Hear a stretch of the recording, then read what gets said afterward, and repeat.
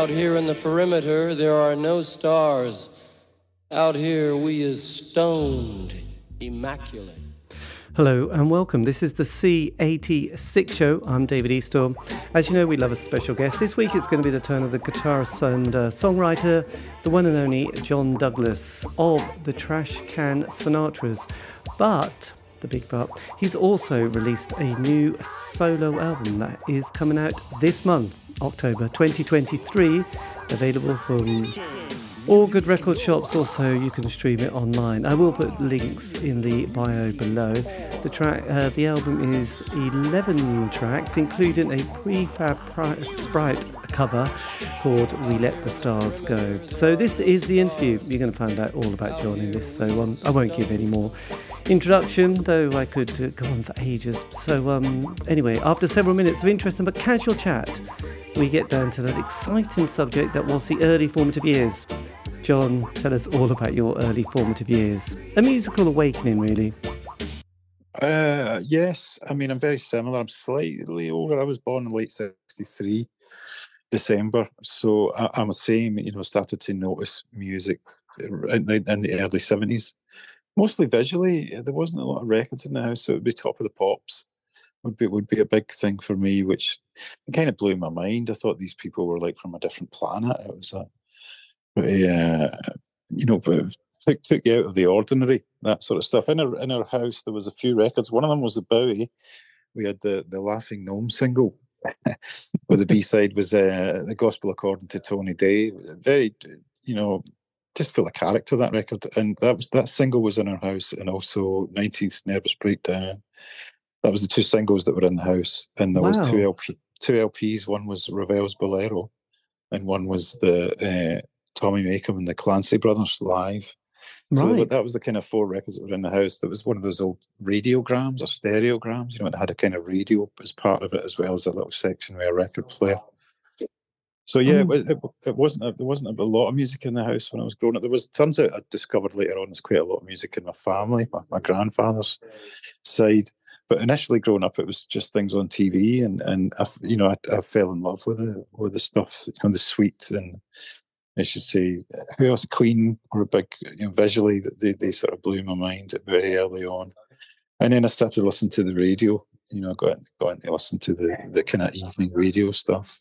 Yes, well, I know that on was it Sunday afternoon, evening, it was always a big thing with the countdown to the charts, which was, in those days, it was quite exciting because records moved very slowly, didn't they? Either up or down. Yeah. And you would get like, it's gone 3 places up, and you'd literally throw your, I don't know, jam sandwich. Yeah, it was like victories. If it was someone you liked and they were overtaking someone that you couldn't be bothered with, you're kind of elated by it. There was like a bit like a football team nowadays, or you were elated. I think I got really blown away when the punk music thing started to happen, and when those sort of records started to hit the charts. It really felt like victories because they were quite, frowned upon by mainstream sort of society. So. So it was that was my big sort of formative time of delving into records. Before that happened, I would buy kind of rock stuff, been like Thin Lizzy and maybe Genesis. And my big brother had a lot of good records. He had things like the early Bob Dylan albums and Man Machine, Kraftwerk, and Bob Marley and Joni Mitchell. So there was a lot of sort of classic records that started to come into the house in the sort of mid-70s from my big brother's side of things. Yeah, and I would listen to that stuff and got influenced by a lot of that pretty early on. Yeah, that's quite interesting because my parents, came from the countryside in East Anglia, as you were experiencing yesterday, just a village. But when they were kind of that working class family that people who never borrowed money, so if they needed anything, they earned it, saved it, and then they bought something. So I think when they got married in the late 50s, they sold everything they could, including the record player and any of my dad's records. So a record player only appeared in the kind of probably the early 70s, and a bit like you, there was only about 2 records in the house, but which weren't. Well, there was a couple of quite good ones. There was Top of the Poppers' Sing the Carpenters, which I was obsessed with. Oh, fantastic. I know. I didn't realise it was not the Carpenters for a few years. And then it was Was it Roger Whittaker as well, which I kind of Oh became yeah. quite obsessed with. A few other really naff ones like the Great War themes and things like that, which we, the 633 Squadron and oh yeah, the yeah, Bath yeah. of Britain was still kind of a motive. But then my brother was 7 years older and a bit like having that cool older brother. He was in the prog rock and mostly prog rock, actually. It was just Yes and Genesis and Wishbone Ash, Barclay James Harvest. But he did have Deep Purple and Black Sabbath tucked in there. No 7-inch singles. They were forbidden in his life. It was just 12 inches. And the plastic sleeve that he bought. He obviously became an accountant. You can see that was going to be his path. He did also have the Beatles, Sergeant Pepper, and Goodbye Yellow Brick Road, which he bought. Which again, in that kind of early to mid 70s, those records were just like, there was no cultural context or significance at that point. They were just, and I'd sneak into his room and play those records religiously and be completely mesmerized with the work of, well, even the solo work of Rick Wakeman, in fact. So that was great. Yeah. I mean, I think those prog rock. It's a kind of people sniff at it nowadays, but in the kind of mid-70s, that was the sort of outsider music. You would never hear that anywhere. So the kind of your eccentric people that were in your school or whatever, that they'd be into that. So it was sort of a badge of honor in a way, because you were a bit of an outsider if you're into that stuff, and some of it still stands up. The sort of mid the Gabriel stuff with Genesis is lovely, and there's the odd. I mean, I love Living in the Past, the Jethro Tull song. They're a funny band. I can't take much of them, but there's the odd thing that just shines. Some of the Rick Wakeman things, But yeah, at the time, context is everything, and a lot of that gets lost these days when people look at the past. But I think there was a kind of, eccentric weirdo badge of honor if you're into that stuff in like 74, 75, 76 even. Yes, absolutely. And actually, interesting with Jethro Tull. They're one. I know Autumn and Winter's on its way because I love early Jethro Tull. Those kind of particular albums, which Living in the Past and Songs from the Wood and Benefit and Minstrels in the Gallery. Those records I just think are awesome. And my brother would have them right beside the Kraftwerk records and the Bob Marley records, and at that age you don't even think twice. You just think it's all music and it's all different and fascinating and got character. I mean, loaded with character, those things. Yes, absolutely. And it's a great chapter in music. So when did a guitar and a musical instrument, because mostly people, they have fantasies of being a football player and possibly on stage, but mostly, air guitar in front of a mirror. But what drove you to actually picking up or buying a guitar? It was later on in life. I didn't get it until I was about 21. I'd been living in London for about a year and a half, and I'd made some friends. One of them was a guy. I worked in a McDonald's restaurant, and one of the shift managers was from Manchester, and he was hugely into music, and he sort of saw that I was. So we would, we'd go to shows and chat away. I ended up sharing a flat, and it would just be playing records and playing records and playing records. And when I got to 21, late 21, I was going to move back home to Scotland, and he said, "Listen, give me 50 quid. This is one of the shifts." He says, "Give me 50 quid. There's a couple of buskers outside. They're from Iran and they've been there for a while. And I know if you give them 50 quid, they'll get you a nice guitar, a sturdy, cheap guitar, because you should learn guitar." And I sort of says, okay. And I thought I'd sort of kiss goodbye to 50 quid. But the guys came back, the two Iranian fellas, with this guitar. And the Manchester guy had bought me this little book called The Little Red Songbook. But the size of the palm of your hand. And it was full of sort of Labour union sort of folk songs, like the one I can remember is "As soon as this pub closes, the revolution starts." And at the back of that book, there was a little page that had 6 chord diagrams of all the chords, the kind of the 6 that you need to know. So he sort of equipped me with that. One week says, "Because you're into music, you should do it. You should start playing it." And from then on, it never really left my side. The guitar, I got fascinated with it. Wow. That's amazing. Yeah. So when 79, you were hit 16, did you stay on for sixth form at that stage, or did you leave school? Yeah, there was an extra year. It wasn't sixth form. I didn't pass enough exams. I had to go back in a year and redo things with a view to, which was great because it was a much quieter year. A lot of the kind of crazies had left and the disruptive people had left. So, and you were left to your own devices, and there was a room at school where there was a record player and you could bring in music, and I'd hear a lot of things that other folks would bring in. I mean, this was at the time that there was like a couple of big Stranglers fans, and they would bring in their stuff, and as well as the rock guys. and every other week there'd be a different single out that somebody would bring in. Yeah. So I stayed on at school, but it was a much more relaxed version of school that final year. Yes, yes, those kids at school that you just know it's going to end badly, isn't it? Did you? Well, I don't know. I mean, some folk are. I mean, I was speaking of this the other day. Some folk, their peak in life is at secondary school. You know, the popular guys, whether it's through looking good or through threat. You know, so and maybe there's a kind of sadness to that when I think back to a lot of those characters that left. You know, they were big, popular guys at school and loud and stuff, and maybe that was as good as it got for them. You know, having that sort of audience and things. There's a kind of melancholy when I think of those fellas. But as I say, the last year when they were gone, it was mostly just kind of well-read guys that were hanging out and people that were into music, and there wasn't as many lessons. So you could go to school and sit in this room and just chat about, you know, everything. Yeah, it was much nicer. Much a nicer moment. So did you then go on to sixth form and university, or did you head down? No, I kind of didn't pass. I mean, the thought of university wasn't really on the cards for the people I was kind of in with. You know, music sort of took over everything.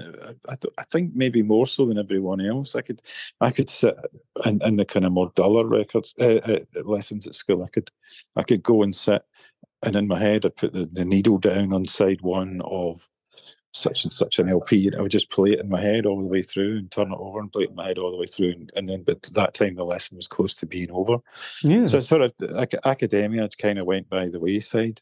I would still read, and I was interested in the world and history and stuff, but passing exams was a very difficult thing. So no, I left school, and it was just as Thatcherism was kicking in. So the west coast of Scotland, even our parents' jobs were kind of disappearing. So there was not it was a funny period in that area. I mean, it's still quite a lot of unemployment up there. Not so much, but back then because the kids were kind of leaving school and the jobs weren't around, and the parents were kind of getting to that stage. There wasn't a lot of pressure to go and do things because there just wasn't much around. Yes, but I did end up going down to London after a year or two of that, just to start again and have a kind of year zero thing. Well, it's kind of interesting because, 79, Thatcher gets in, we have the Falkland War, then we have the miners' strike, and then Greenhill Common, we think we're all going to get nuked, and it was all over. And there was a huge amount of unemployment. I think the reason there were so many indie bands was one of them was just everybody just was signing on. Not everyone, but a lot of people signed on. There was job seekers allowance, enterprise allowance scheme. So, you could have... Yeah, it was a very kind of... If you had something to do, a passion for something... And you didn't have a lot of funds to buy equipment and stuff, but you could devote your time to it. Yes, we had time, didn't we? And happy hour in the pub. Yes, the odd happy hour in the pub, absolutely, yes.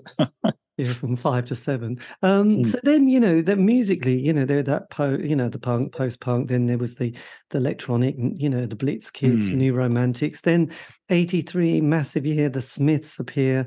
Indie pop is suddenly the big thing. The June Brides, the Wedding Present, the Wolfhounds, all those sort of bands. Did the Smiths have much of an impact on you at that stage? Did your mate? Yeah, I mean, absolutely. It felt to me like.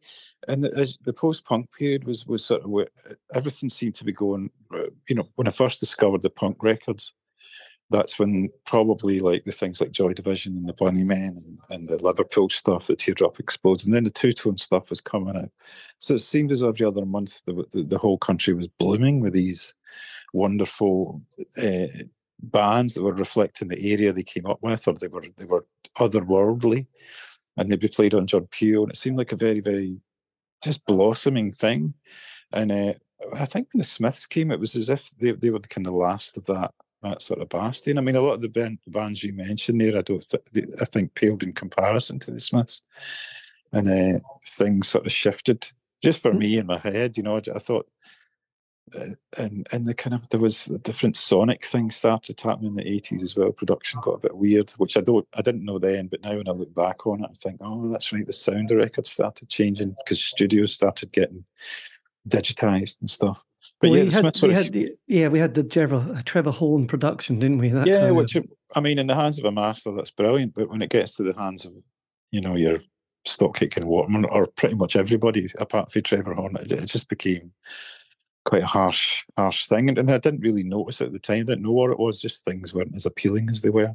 no, I think in my head, I'm quite a traditionalist. I like to hear real musicians playing I together. think those records have dated really badly, which yes, you kind of need to remix them. There might be something there, but that kind of that sound is so horrible. It's very harsh, right? But it was the new thing, so the guys were trying it out, and it was the studio people were trying it out more than the actual musicians. So it was a funny combination. But the Smiths they were kind of in the long line of the stuff that I adored about the kind of post-punk thing was British people making music that was literate, and it was funny. Like, I loved Ian Jury and I loved Marquis Smith and the guy for the Gang of Four. There was so many brilliant lyricists come out of that period, and Morrissey was a fantastic lyricist. So they became a shining light, and that's always what I've tried to do. And me and the boys and the Trashcans have always tried to do: be literate in your lyrical approach, as well as interested in your musical approach. So yeah, they were huge influence. Massive, yeah. So the NME, because we had the gatekeepers, didn't we? We had John Peel. We also had James Long, Kid Jensen, but we had definitely John Peel. But there was also the 3 weekly music papers and Record Mirror as well. So there was a lot of opportunity for bands to sort of, get off that, get on the ladder. Yeah, you could go from playing the pubs in Manchester to the mainstream pretty quickly if you had the talent and the drive. There was a circuit around the country, wasn't there? There was a circuit, and there was a microscope looking at it. And as you say, the tastemakers had taste. We had our own versions up in Scotland. There's a guy called Billy Sloan that had a very similar approach to John Peel.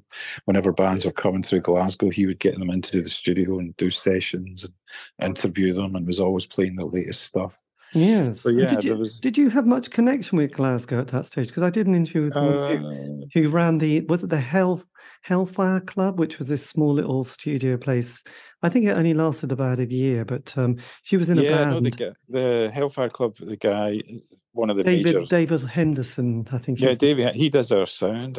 He's been doing the Trashcans live sound for years, Davey Henderson. He's a bit of a kind of a Zelig type figure in Scotland.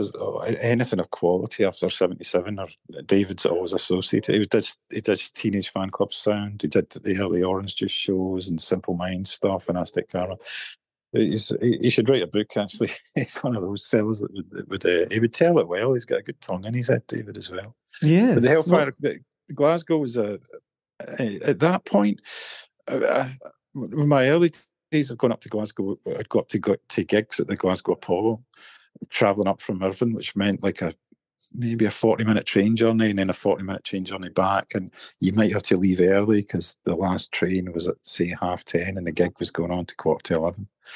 And you got up to the Apollo, which was quite a big venue at the time, and just get deafened by hugely loud music. That was a bit of a life-changing thing as well, going to a show for the first time, going up to the big city. Yes, absolutely. Getting on the train, those old trains that had little compartments with the 1 bar heater and stinking of cigarettes, and going up there and wandering the streets of the big bad city, and then wandering into this room and suddenly being deafened by an hour and a half by the skids or the jam or the undertones. Yes. Really life-changing stuff. Fantastic, totally fantastic. But later on, when the Orange Juice stuff happened, the Hellfire Club, I think I was in London when that stuff was going on. I loved the records. The Blue Boy single was a real brilliant record, at the time, and still stands up as a stunning first single. And did you ever get to meet the famous Alan Hall? No, he seems like a bit of a, I don't know, the characters like that. I don't know if we get on. I think that's much more. His attitude seemed to be much more about style over content, and the rules. You've got to follow the rules of whatever he thought was cool, and that kind of thing makes me run a mile. I just think, God, I knew people like that in my town, and they were always, just the death of anything creative. And turns out, they didn't last very long. His Orange Juice thing, the band, all the bands that went through it, they were grateful for the attention at the time, but they all moved on pretty quick to get away Yes. from that and try and get into getting an audience and getting being a proper musician. So yeah, these people are good as catalysts, I suppose. I But in suppose the it's like long Malcolm. run, I suppose it's like Malcolm McLaren. You know something's going to happen, but it might not be particularly good or healthy. yeah. Well, he's again another. He did make some brilliant records himself. The Duck Rock stuff, and I love the opera things he did as well. He was a bit of a. He's a real one-off. I think characters like Alan Horn would aspire to be like that. So how did the band sort of get together? Because in 86, which is a very important period of music, because the NME brought out that cassette, the C86 cassette, which had 22 tracks, with people like the Primitives and the Ian McCarthy and the Wedding Present and the Shop Assistants and people like that. So 86 was indie was at its height, wasn't it, really? So how did the band form at this stage? Because were you in different locations, or had you all started to gravitate to the same neighborhood? Yeah, well, the town where we formed is relatively small. It's a place called Irvine, and it's on the west coast of Scotland. So around about probably 84, 85, 86, there was quite a healthy music scene. And it was kind of post-punky. There was a band called Rebel Dance that was like a Clash type band. There was another band called the Dead Souls that like a Joy Division band. And they didn't last very long, but there was a real enthusiasm and kind of authenticity. Kids try to do what they loved. And there was a couple of venues to play. There was like a fanzine. And I was in various bands. There's a band called Easter Parade I was in. And they were sort of, I suppose, kind of postcardy a little bit. We knew our major seventh chords. And the notion was to be melodic and not really be rock. A bit like the Smiths, there was a kind of not anti-blues thing, but none of us were skilled enough to play that thing, but never really listened to kind of blues influenced stuff. It was more melodic guitars that we fell in love with. So I was in and out of various bands, and then I got asked.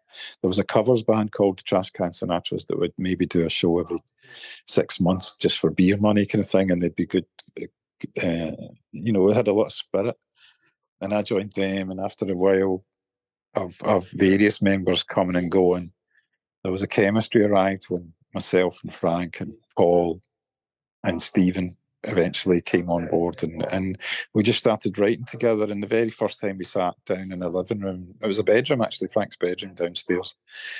We played some time.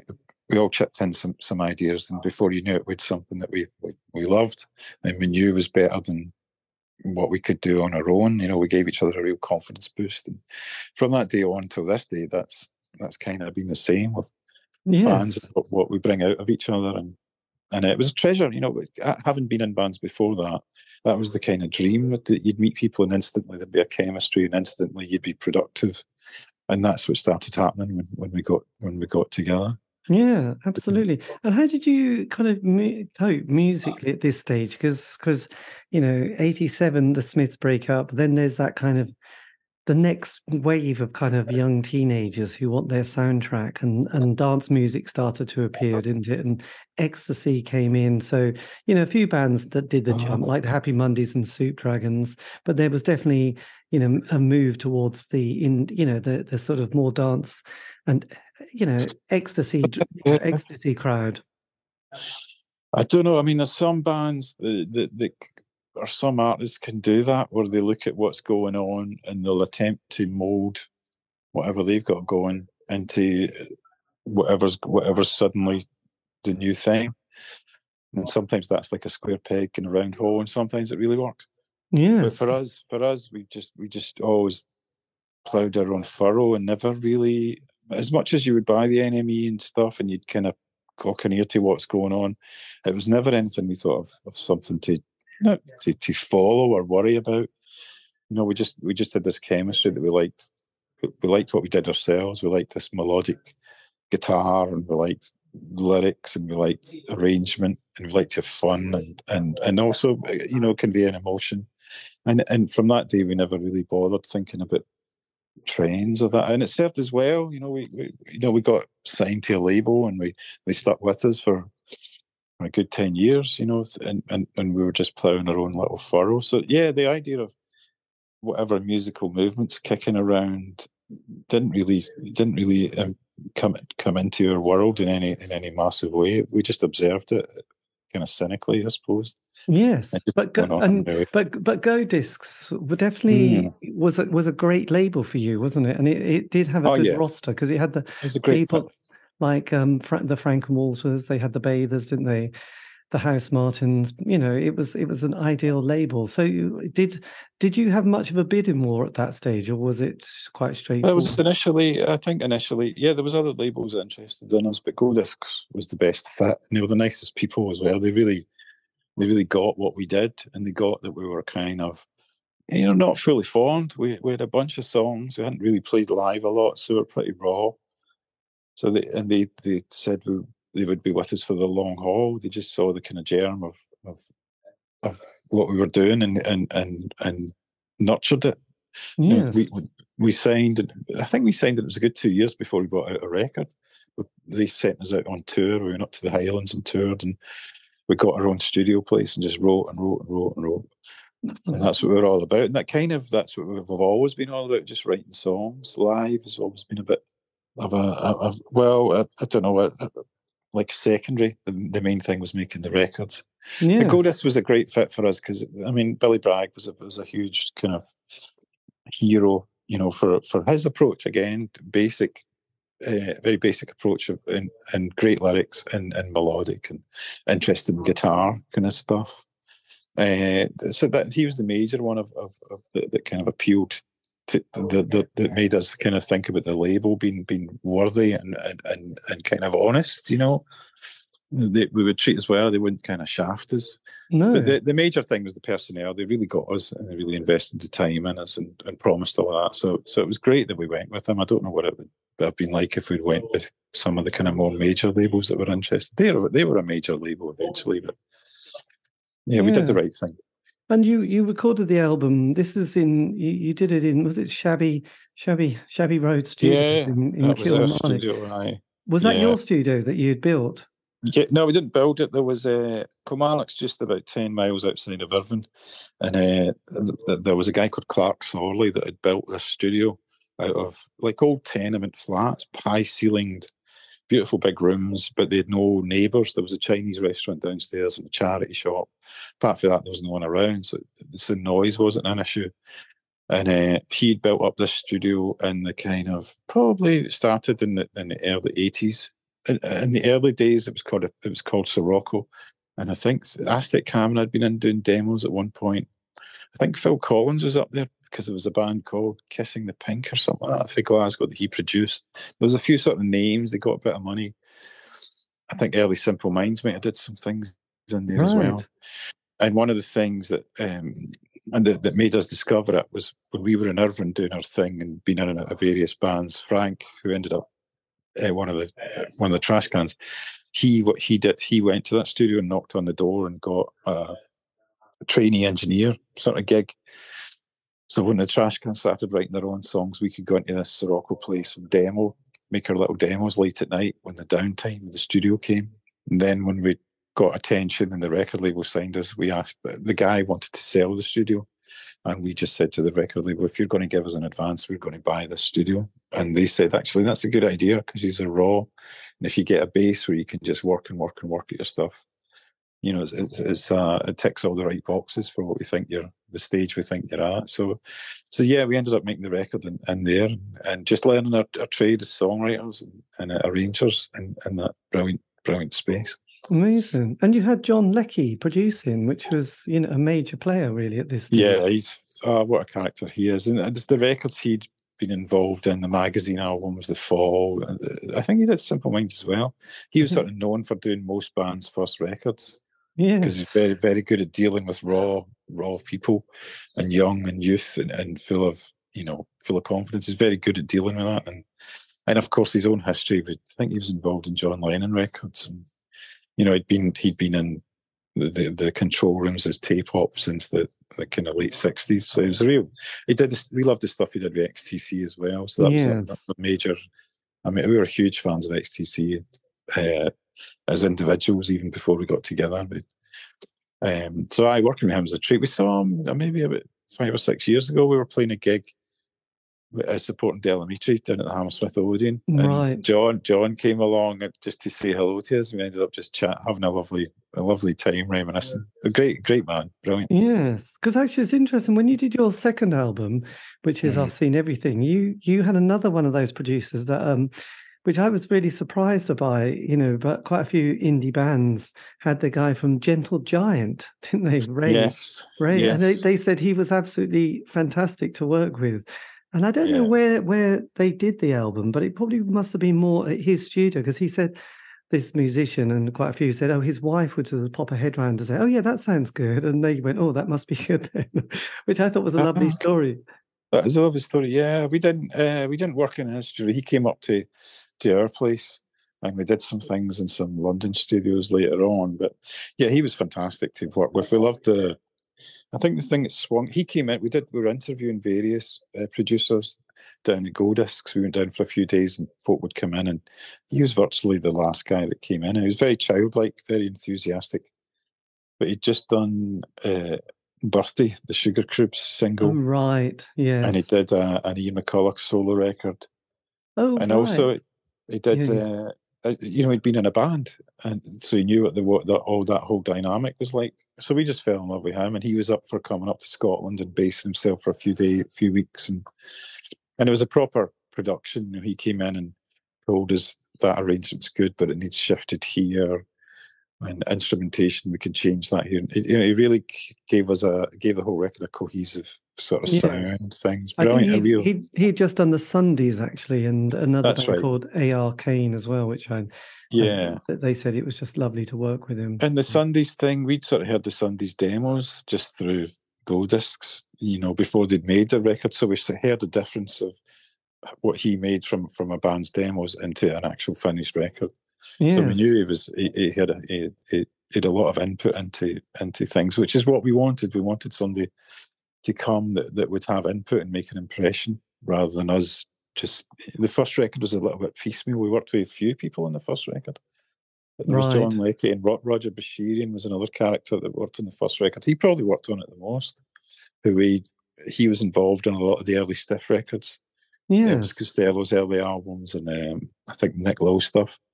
So he was a bigger personality on the first record. John Leckie came in and mixed stuff on the first record, and helped in a few arrangement things. Yeah, but yeah. By the second record, we toured a lot more, so we were a bit more confident as a band.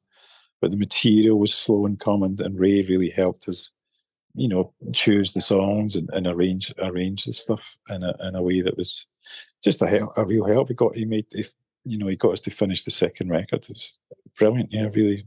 He passed away recently, Ray, which was... He did, March, I think, this year. Oh, it was really tough to hear that. We got there was a book written about our second record, and the guys that did the book went and met Ray, and they got a lovely conversation with him about reminiscing about his time with us. So we did sort of get a catch up with him before he passed. So I'm glad that happened. It's got such amazing production and lush quality to that album. Yeah, there's not a lot. It still sounds as though it could come out today. It's one of those records. It's got a timeless sort of sound. Yes, I mean, obviously, this is kind of musically quite intriguing at this time, because we had the grunge sound from Seattle that was happening, and then sort of the Britpop, the emergence of Britpop. So when you came to do the third album, A Happy Pocket, which was like 96, the John Major years, how was that? What was that like going into the 90s? Because you'd been together.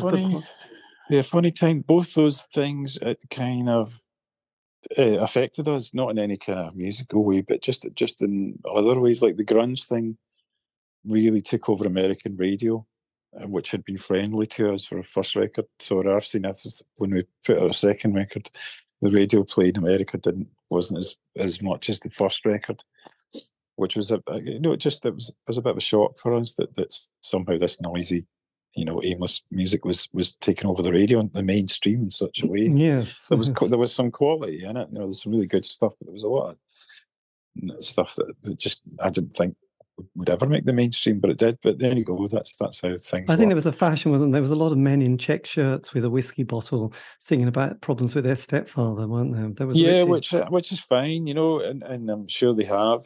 But for it to take over the mainstream was like a funny one. But that's America for you. There's a lot of underlying stuff going on.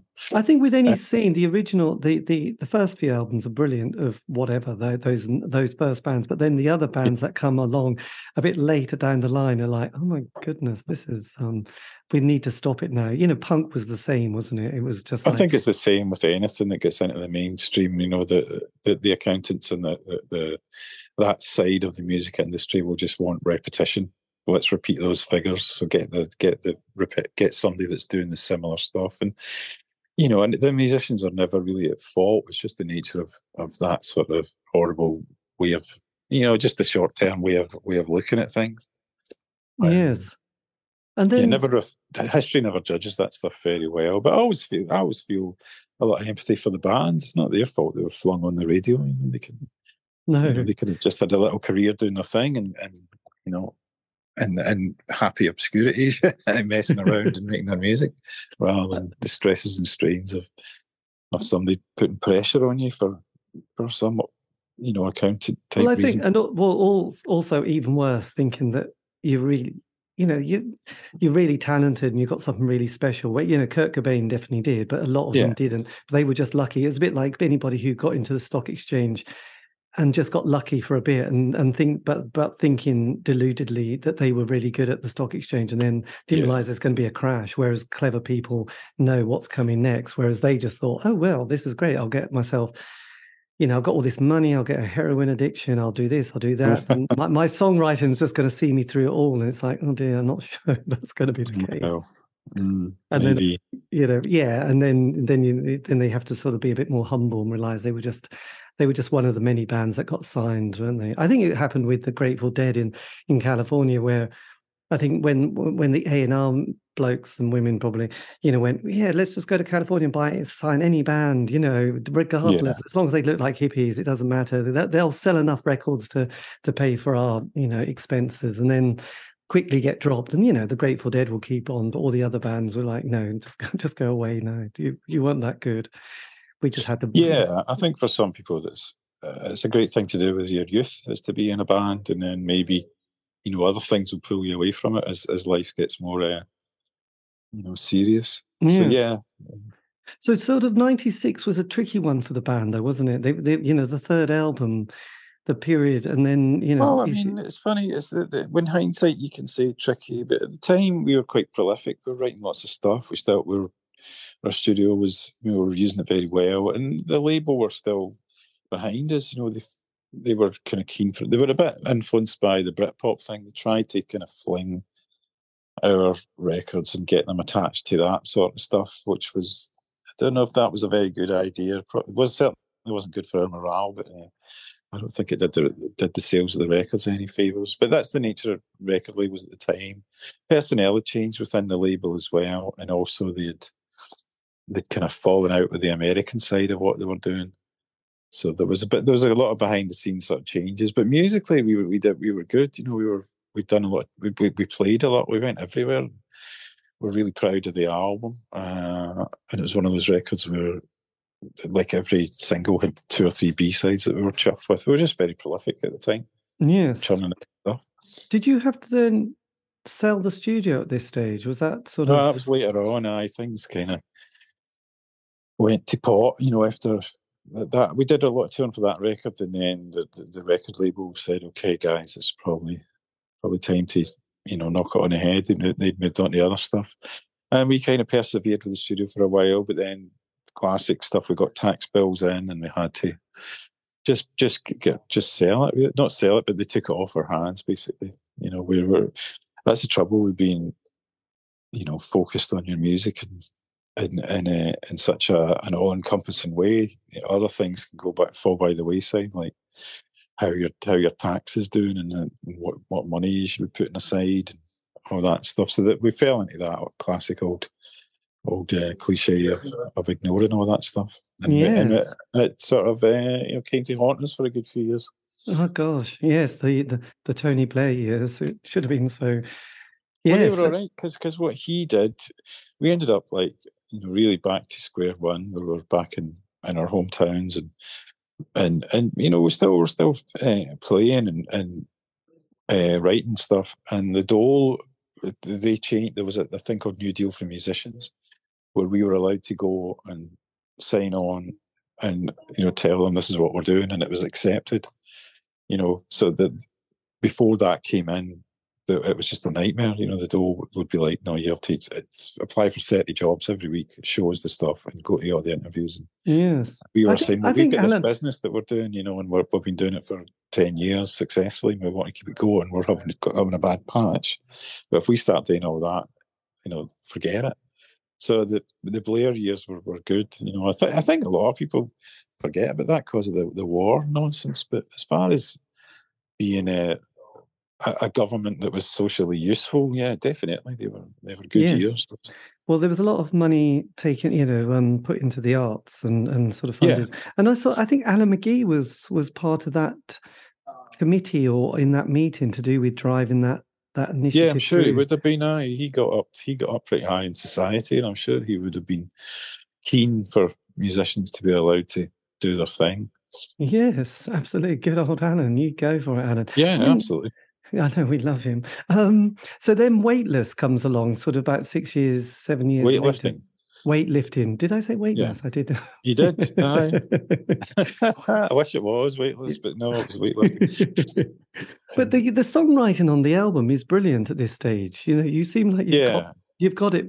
You've got it back. Well, you didn't ever lose it, but it was good stuff. Because actually, I think we had we got to a place before weightlifting. It was 8 years, I think, in between the third record and the fourth record, and we did at one point try and make a record, and it ended up quite not a cheery listen. So we kind of learned the lesson of that, and when by the time we got to weightlifting, we had a load of songs that we thought were, they just made a good record, a good classic sort of album thing. It wasn't of one mood. There was a lot of different styles on it, and it has our kind of mark of quality that we'll get pretty high standards, within ourselves about what we do. There's a lot of stuff that stays on the cutting room floor. Yes. But when we get something that we all agree on, we'll go anywhere with it. It's or you walk a few steps faster, and you just feel great. You've got a good thing in your pocket, and that record, we knew we had a belter, we knew we had a cracker. And it was hard fought. It took us a long time to make it. We went through a lot of stuff where we made choices to stick with it. So yeah, we're very, very proud with it, and it went. People really liked it. To this day, people talk about it as a piece of music that they go back to, and it brings them a lot of solace and comfort. Yes. So yeah, glad we did it. Glad we made it through. And obviously, you've brought out in the music the follow up, and then a couple more albums, including a live album, and then you've got a new solo album that is released this coming week, this month, October 2023. So when did you decide to do a solo album? I didn't really decide to do that. I decided to do some gigs. I was about, I don't know, maybe even about 7 or 8 months ago, not that long ago. I just decided everything was going crazy in the country. When the bills all started getting quadrupled, and everything seemed to be like facing disaster. It's like, my God, everything's just gone to hell in a handcart, and life's going to get really, really expensive. And I thought, okay, what am I doing here? Trash cans are great. I love it, and I'll be doing it till I die. But it takes us a long time to make records, and we do. It doesn't make a lot of money, and it takes a lot of organisation. There's 5 guys in the band. A lot of them are like Davey, the bass player. He's a postman now, and Stephen's a carer, and Paul and Frank are living over in America. So there's no way we can instantly let's make records every day and we'll go on tour all the time and we'll earn our living. We just can't do that these days. Yes. So that's kind of been the kind of background noise for, I don't know, a good 10 years. Then COVID happened and all that nonsense. We could still make records to the standard that we want to. There's a lot of good things these days. Patreon and things like that, where we can earn enough money to do it. We've got a decent enough audience. But as far as me, I just thought, hang on, I could do some shows and I've got friends that do it. They go out with their guitar and they play a circuit and they make a few quid, and it brings in, it helps to pay the bills. So I thought that's a great thing. And there was another thing I was going through where I've always been writing. I'm writing all the time ever since I started back in the day. And the past couple of years, it got really tough. I wasn't really getting anywhere. I've got a little room I go to every day when I can, and I'll sit with my guitar and my little recording set up and play and see what comes up. And for ages, there was nothing happening. So that, hand in hand with the world going to hell and thinking, right, I need to make a few quid, I need to do stuff. So I thought I'll do gigs. And at the time, I was out on the road with my wife, Eddie, and she was being supported by a girl called Jill Jackson who does these shows. And she said to me, if you want to do it, I'm playing next week in Greenock and another gig in Ayr. There's 2 support slots. Why don't you come and do them? So I thought, if I'm going to do this, just say yes. I just said yes. And I started doing it. So I played a few shows. It was a bit nervy at the start, but eventually I started enjoying it. And then I thought, wait a minute, if I'm going to do this, I should have something that people can buy. Yes. If they come to the show and they like it, I want them to be able to buy a thing. And then I thought, well, if they're going to buy a thing, I want it to be what the show is, just me and my guitar. So all these sort of criteria started arriving really quickly. So, okay, I'll make a record. I'll do what I'm playing at the gigs, and I'll just limit it. No overdubs, no musicians, just me and my guitar. So I did it really quickly. The thought process has just led to it being something I could do quickly. And, yes. I was chuffed with it. I'd played quite a few shows. So the songs that I chose, there's some trash can songs that I either had a lot to do with, or I just really, I could play them well on my guitar and sing them well. So that kind of led to quite a bit of the material. I've written a couple of new songs. There's a cover or 2. There's 1 cover on the album. I recorded a bunch of stuff, just stuff that I like playing, and I thought I could, and I'd changed enough and I'd made them my own kind of thing just by sitting with my guitar and beginning to enjoy my own voice. So that's what led to the record, really, all those things. Yes, absolutely. Because one of the covers on the album was the fantastic Prefab Sprout when we let the stars go, which was a great song actually. So what was were you always a fan of the band, or did you? Yeah, well, they were one of those bands that from the very first album, which came out, I don't know when that was that mid-80s or something, mid to late 80s. Yeah, I adored them. And then back in the day when the Trash Cans were bringing out, I think it was their first album, they just brought out Jordan, and we toured with them, so we got to know them a little. Right. Not so much Paddy. Paddy was never really to hang out, but got to know Martin, the bass player, and Neil, the drummer, and Wendy a little bit, just for that tour. I wouldn't say we weren't huge friends, but we got to know them a little bit. Yes.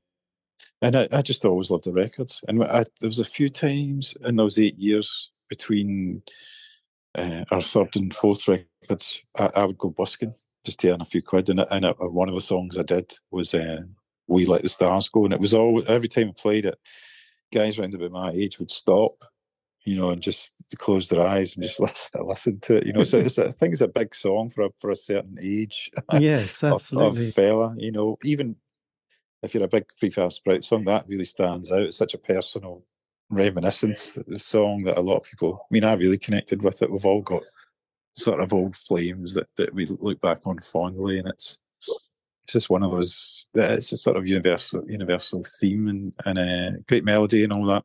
So I'd been playing it for a while, so it was a kind of easy for me to just go in and play that and get a nice recording of it. Yes. I did a thing recently where Martin McAllen has been going out on the road doing some shows, doing a kind of similar thing to me, just getting out there, not having done it before. And he's like myself, he's a bit long in the tooth to start doing something. But I found it really refreshing, and to do something refreshing at my age is very healthy.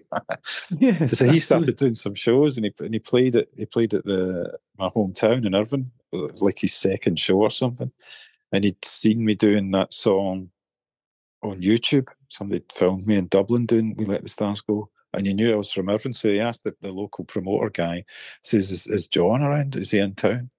I was up in Glasgow, and he does 2 sets, and in the break before the gig, the guy phoned me and says, "Would you come and get down here for half time and come and sing it with Martin?" So I was like, "Yeah." I drove down from Glasgow and reconnected with Martin. We talked a little bit about the Jordan things, and within 10 minutes, I was singing with him on stage. Fantastic. It's quite a strange sort of thing. He's started doing this thing where he's been in a band for ages and they're not on the road anymore. So he's decided to go and do them himself. And what I'm was doing his? the exact I got same his thing. first name, Martin. What's his surname? Martin McElwain, it's Paddy's brother. Oh, right, yes. Yeah, yeah, he's been in. He kind of knows the songs inside out. It's a lovely show. If you get the chance to go and see him, he's fantastic. He's like he starts the show by saying, like, everybody in this room, I know you love Prefab Sprout and you love the songs, but no one loves them as much as I do. So you're instantly on his side. So it's brilliant, a brilliant show. Yeah, Great. well, I was. It was the Steve McQueen album that I remember. Brilliant. Yeah, seeing him and going to the UEA and seeing that concert, and it was, yeah. I have to say, side one. It's fantastic. I quite like side two, but side one was just perfect, really. Yes, so, I'm with you there. Side two is a song called Blueberry Pies, and side two that I really love. The side one, yeah, it's fantastic.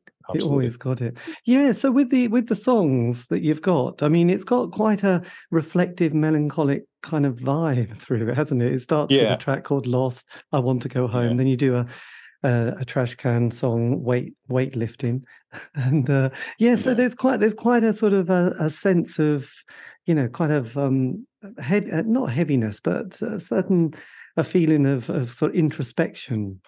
Yeah, I mean, I didn't really plan that. There's been no big ideas behind it, no big concept, except, as I said earlier, just do what I'm doing. And I was really pleased with the result. There's a mood to it, to the whole thing. There's kind of different styles of song in there, but there's a general mood to the whole thing, just from the sound of the guitar and my voice, I think. And I think when I listened to it later, and a few people said to me the same things, this is real. You put it on, there's just a mood that arrives for the next 40 minutes. That's, it's got a thing. Yes. And I was pleasantly surprised by that. I'm quite a quiet fella. So the album kind of reflects me. I'm not. I don't know if I'd call it melancholy. I don't know. Introspective. I'd go with that. Yeah, I'm definitely introspective. Well, there was a track, your fourth track, Orange Crayons, which is a really lovely sentiment about your primary school days, and catching a young girl's eyes. And sort of reminiscing about what sort of primary schools were like in our day, with free milk and, being very scared to talk to girls and things like that. And it has a really nice sentiment to it. Well, I'm glad you like that. It's one of that. I wrote that. That nearly made it onto a Trash Cans record, but never. But I've always kind of loved what it captured. It's very sort of personal, those things. But there's universal. Everybody my age would know those touchstones of free school and shyness, free milk and shyness. But I think it's. I don't know. I like a lyrical sort of depth. Yes. But try and make it as conversational as I can and poetic as I can.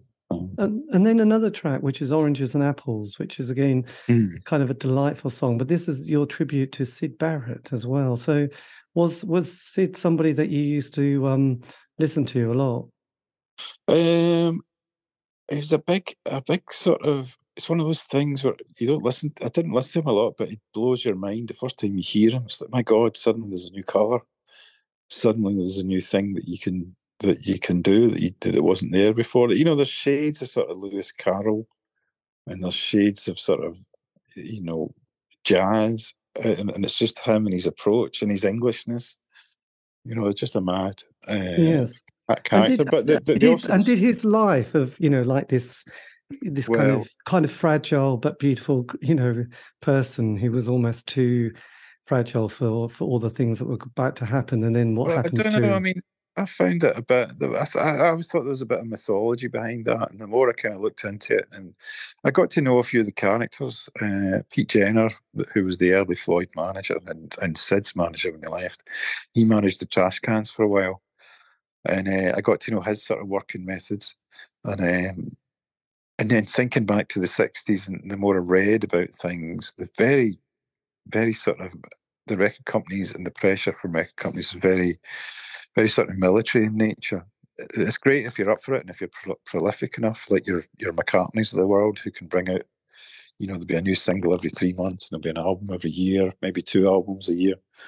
But if your influences are that when Sid, the little we know of what he says, his influences were jazz and Thelonious Monk and things like that. So repetition wasn't on the cards. It was about just create. When it comes out of you, that's it, done, move on to the next thing. So I don't think he fitted very well with the sort of military, just keep gigging, just keep bringing out records that are the same as the one that was a hit. Yeah. His mentality would have been nowhere near attracted to that. So I'm not surprised that he became sullen and wasn't bothered about being in the band anymore. And the rest of them were quite ambitious cats. So I think the pattern of the ways was a bit more down to earth than any sort of crazy. I'm sure they were all indulging in the substances of the time, and but I think there's more to do with just like a parting of the ways was on the cards at all times with them. The more I read about them, but the thing that inspired the song was nothing to do with that. The thing that inspired the song was when Sid passed away. His sister Rosemary had an auction of the stuff that was in his house. He lived in Cambridge in a little, I think it was like an ex-council house. Yeah, nothing big or grand or anything like that. So she sold off his to raise funds for a mental health charity. It was all the money went to charity.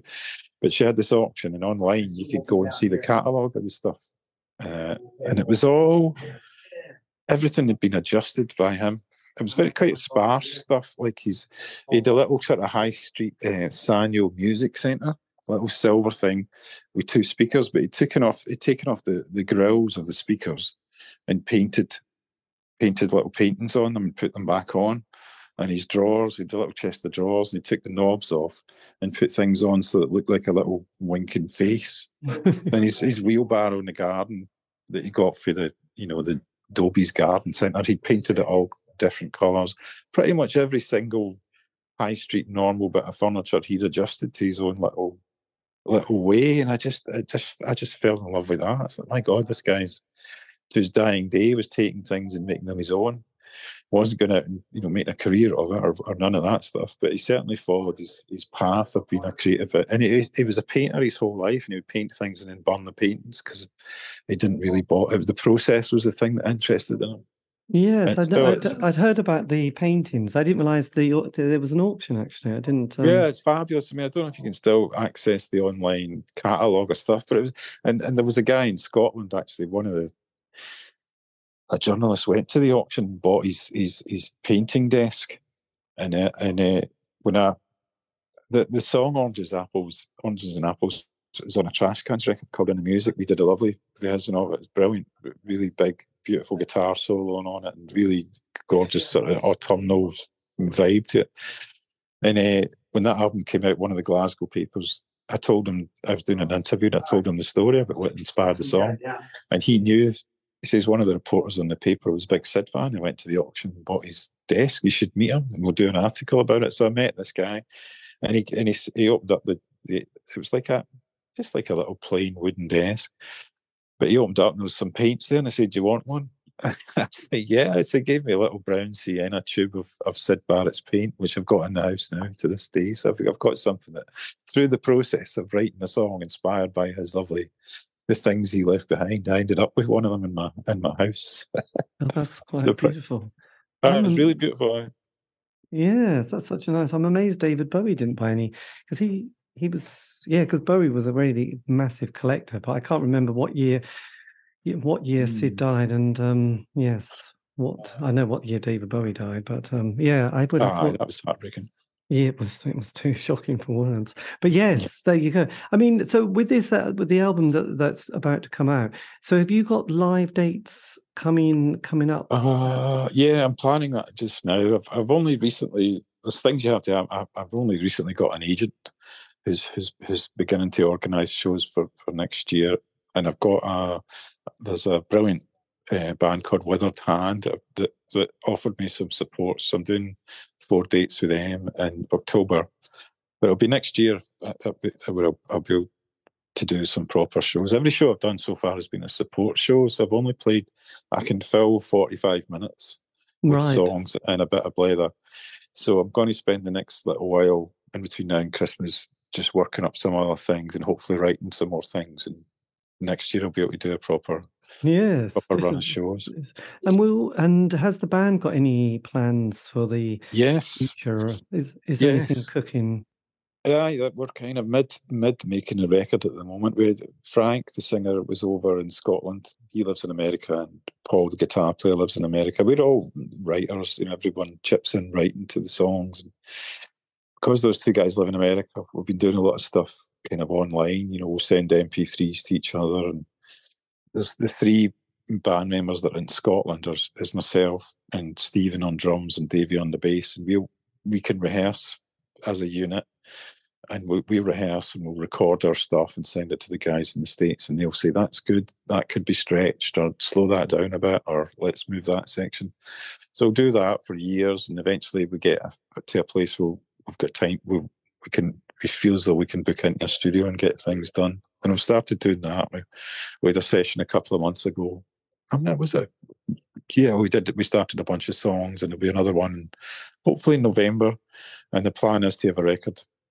I'm guessing maybe autumn or summer next year. So yeah, we're Yes, always writing and doing stuff. Yeah, so we're pretty excited about what we've done so far. that's fantastic. I mean, if you could have whispered something to your 16-year-old self starting out, is there any words of wisdom that you would think, oh yes, I would have told them that, even if that person ignored you? Oh, I don't know. 16, I'd say. I'd probably whisper, get a guitar. And easier. Don't wait till you're 21. Get it when you're 16. And I'd also inform them that there's music in the family. My mother and father didn't really know. My granddad was from Ireland and he died very young. It turns out his family over in Connemara have got songwriting and musical members of the family that go back generations. But I never really knew that growing up in Scotland. I just felt like it was kind of weird that I was into music so much. I didn't really know why. It was like a driving force for me, over and above anything, say like schoolwork or anything. It would just take me over, and that guided my life. And now that I know there was a lot of music in the family generationally, I don't feel so mad now. That's quite good. Yes, that's a good thing. Good thing to discover when you get older. Absolutely. Yeah, I'm not mad. You're not mad. Yes, I just wondered if there was anything else.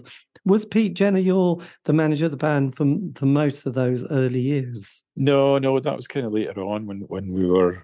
Our original manager was a friend from our kind of area who was a guy that would put on shows, Right. a promoter, and he was the only guy that we knew that was doing stuff musically that wasn't a musician and could organise things. So his name was Jim, and he was brilliant for the first few years. And then as we got other people involved, I think the Bluebells ex-manager came and did. Mark Wilson. He manages for years and great as well.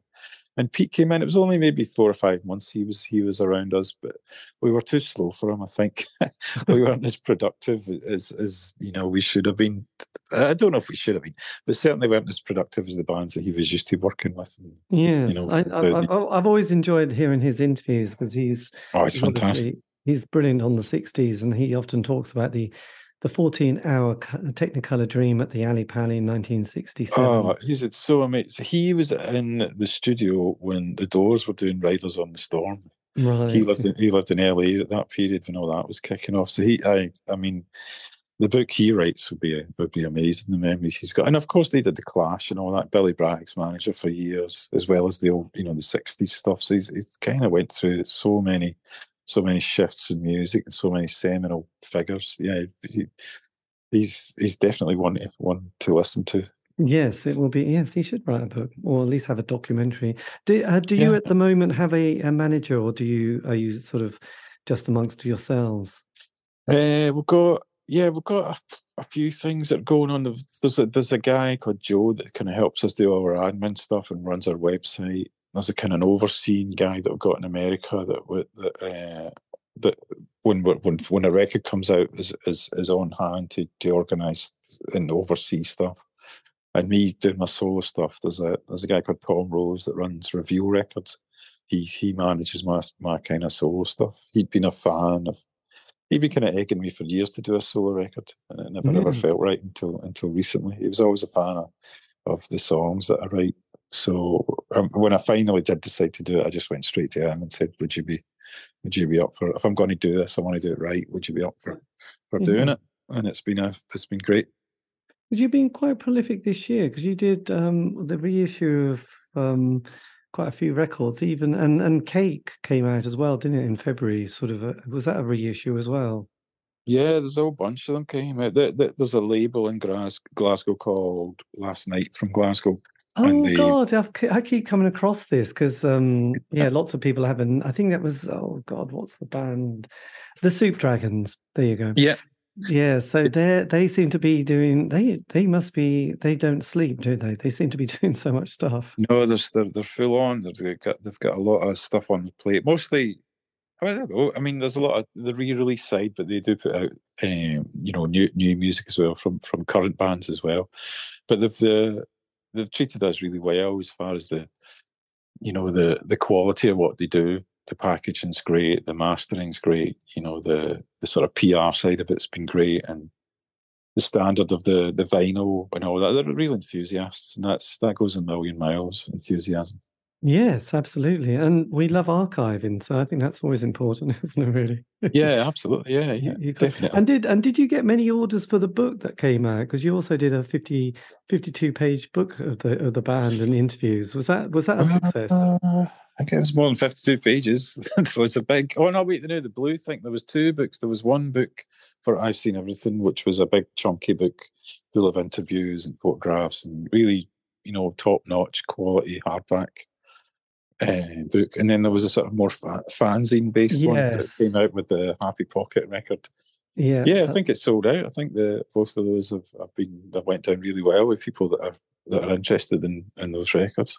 Yes. Yeah, they're good. They're sort of in depth. They give you a lot of information about the figures that were in the kind of backroom side of it, as well as our kind of thoughts on the songs and the where we were at the time. They're fun to do, to reminisce. I wouldn't want to live there, but to go back and have a couple of days just thinking about it and saying your piece and somebody documenting it well is a good thing to know that that's there forever. Yeah, absolutely. This is good. But look, thank you ever so much, John. This has been brilliant, and I'll send thank you. Yeah, no, that's been brilliant. No, I'm glad you managed to get home yesterday after your. Me too. I do hate driving now, but yeah, I'm okay with driving. I find it quite a zen thing to do. As long as I'm not rushing to get anywhere. Touring, I'll always volunteer to drive, and I'll just put on music or a podcast and just relax into the day, and before you know it, I'm somewhere else. I do like it, but not for everyone. It's not for everyone. but thank you ever so much, and I love the album. So I really hope I hope you get a good tour around the country, because it would be great if you come towards East Anglia, which would be good. Well, if I'm heading that way, you need to come say hello. Yeah, definitely. I'd love to. I mean, to be honest, there's a lot of artists now who, a bit like yourself, who've been in a band and just realise the band might still be happening, but they would like to just go and still be more, a bit like Stevie Nicks in Fleetwood Mac. They want to still keep working a bit harder than everyone, and it's too complicated, so they think, well, I'm just going to do my solo stuff. And it's interesting how many solo artists have just, if they can get the guitar and they can play the guitar and they can stand there, they just think, this works, I'm going for it. Yeah, absolutely. As I said earlier, I find it very refreshing. It's like starting an apprenticeship, when I'm knocking on the door of 60. It's a whole new skill, chatting away and introducing the songs and setting the tone for the songs, and as well as just arranging the songs for the guitar and discovering what my voice is like over 45 minutes, where it can go. And yes, yeah, it's definitely a very refreshing. You don't have to look at the drummer trying to set up. Well, I mean, that has its pleasures, but yes, not every day. I know. I always remember, was it Bad News or More Bad News, where, I don't know if you saw those, the comic strip where... Oh, yeah, they were great. Bad News at 10. They said something like, why does it take you 10 hours to set up the drum kit, Spider? Anyway, there you go. So at least you don't have to worry about that. It's just a guitar, one-man guitar. I mean, that is... Yeah, I'm not going to play that down. To travel light is a treat, absolutely. Look, and that, dear listener, is a subtle edit. And also at the end of the interview, a massive thank you to John Douglas of the Trash Can Sinatras, and also has got this new solo album that we were talking about. I'll give you the link in the notes below on Bandcamp, how you can get a copy. It's 11 tracks, but there are also 2 bonus tracks as well. So anyway, I'll probably try and sort of find if he's got a website as well. So massive thank you to John. This has been the C86 Show, David Eastaugh. If you want to contact me, you can on Facebook, Twitter, Instagram. Just do C86 Show. And all these interviews have been archived. Indeed, aren't you lucky? Anyway, have a great week. Stay safe.